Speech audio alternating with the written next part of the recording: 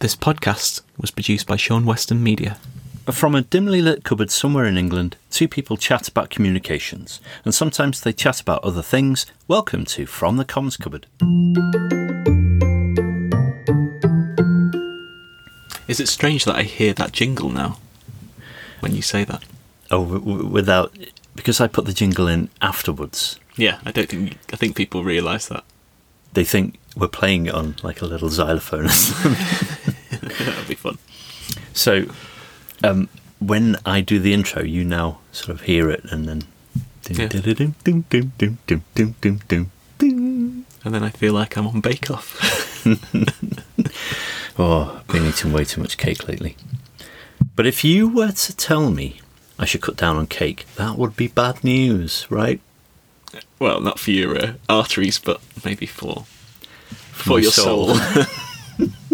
Definitely for your soul.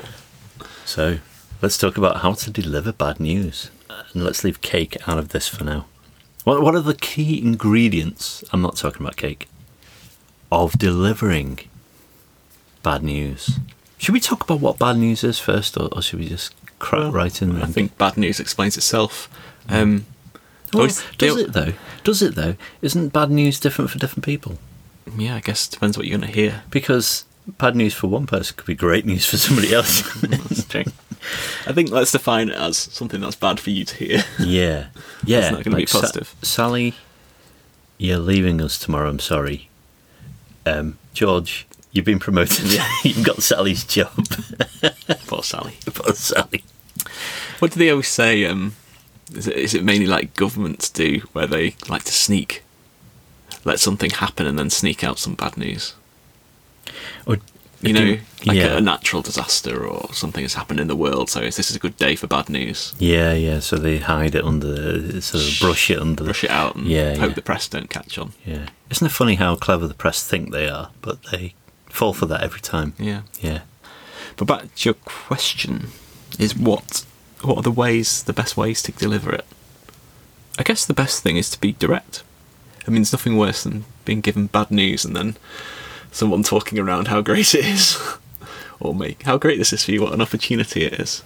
Yeah. I think it's nicer to be really fair and clear, isn't it? So your Sally being let go, she doesn't need to know that it's a good opportunity for someone else. No. You need to have empathy for her situation. Yeah. And not dress it up as something else. Yeah. No sugarcoating. Yeah. No sugarcoating. And I wonder if that's something that a leader who is not well versed in communication may stumble over. They think they have to over-explain the bad news. Yeah, absolutely, and give all the reasons for it.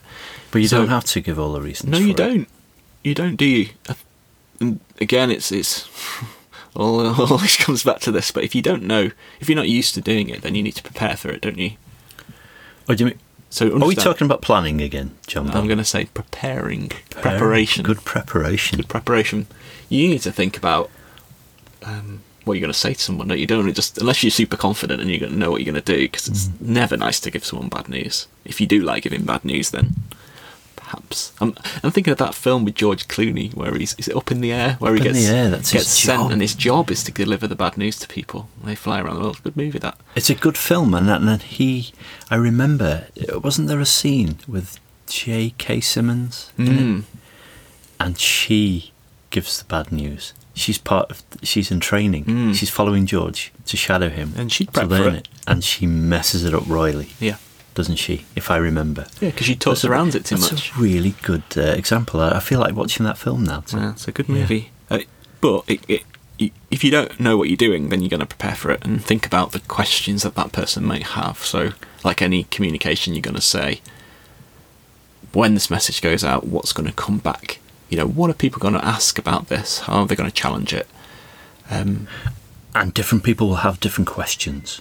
Yeah. Depending on how it affects them, because the bad news can affect different people in different ways, can't it?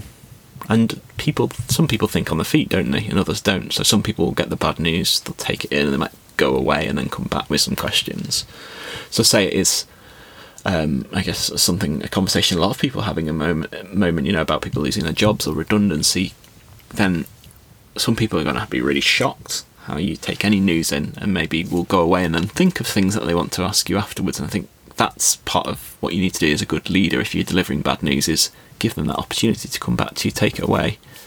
Other people are going to think on their feet, and they're going to be maybe expecting the bad news, I guess, because some people are going to really feel that coming, so they might be like 5 or 6 questions, put you on the spot.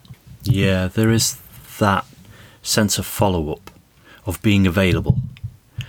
I think you're right that when you're in the moment, it can be a little bit of a surprise for you. But if you are a good leader, a good communicator, to be able to say, look, you may not have the question right now, but if you have it later, tomorrow, next week, you can phone me. You can phone me. Here's how you knock on my door. Yeah. I'm available for you. Yeah. The other thing that always comes to mind with bad news for me is finding it out from the person giving it, opposed to finding it out on the grapevine.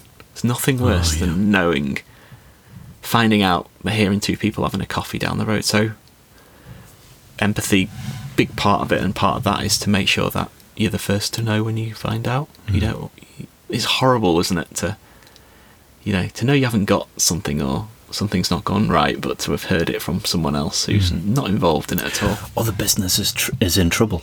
I imagine this is quite difficult if you're a business that needs to encourage the facade of doing well, even though you know you're not, because you may have shareholders and all this sort of thing, and you need to show that we're okay, we're getting through this. At the same time, your employees need to know the truth, because they're the ones that are going to help you out of it. Yeah, you want them to be performing better, don't you? If you're not. So that's sugarcoating, isn't it? When you tell your employees that actually the business is doing really, really well, keep going, but actually it's not, and you find out in the Sunday Times. Yeah, I mean, we've probably all been there, where someone comes to you with this bad message, this bad news that you need to put out there, but want you to dress it up a little bit as something else. Yeah. So I guess from a comms professional perspective, you would always want to encourage people to be as truthful as possible. Obviously, you don't want to create panic in an organisation, but you do want people to know what they're doing. I've always appreciated truth, because I've been made redundant. I've been through in companies that have been liquidated. I've also been asked to take a pay cut and things like that. I remember a good incident of being made redundant, and it was handled so well and so humanely, with a sense of empathy and humanity, that I left that company and wanted it to succeed after me. I thought that my sacrifice of being let go, I hope it's worthwhile. I've also been with a company that was rather dishonest, and they left things till the last minute, and I wanted them to go under. Yeah. I mean, I think you shared with me a couple of weeks ago a really great communication from a company that you know well, who had unfortunately been forced to lay some people off, but really not wanted to do that. And I think most companies don't want to do that. And had really set about helping those people to make the best start, giving them advice, giving them equipment, but also offering to give them really good recommendations to employers, which I think you need at the time, don't you? And to feel that way. So I think that was a really good example you shared recently. It was very transparent, wasn't it? There was there was a sense, like you said at the beginning of this conversation, there was a sense of assertiveness to it, being direct, but also being human. Yeah. And remembering, the laptop we've given you, keep it. It's going to help you get your next job. Yeah.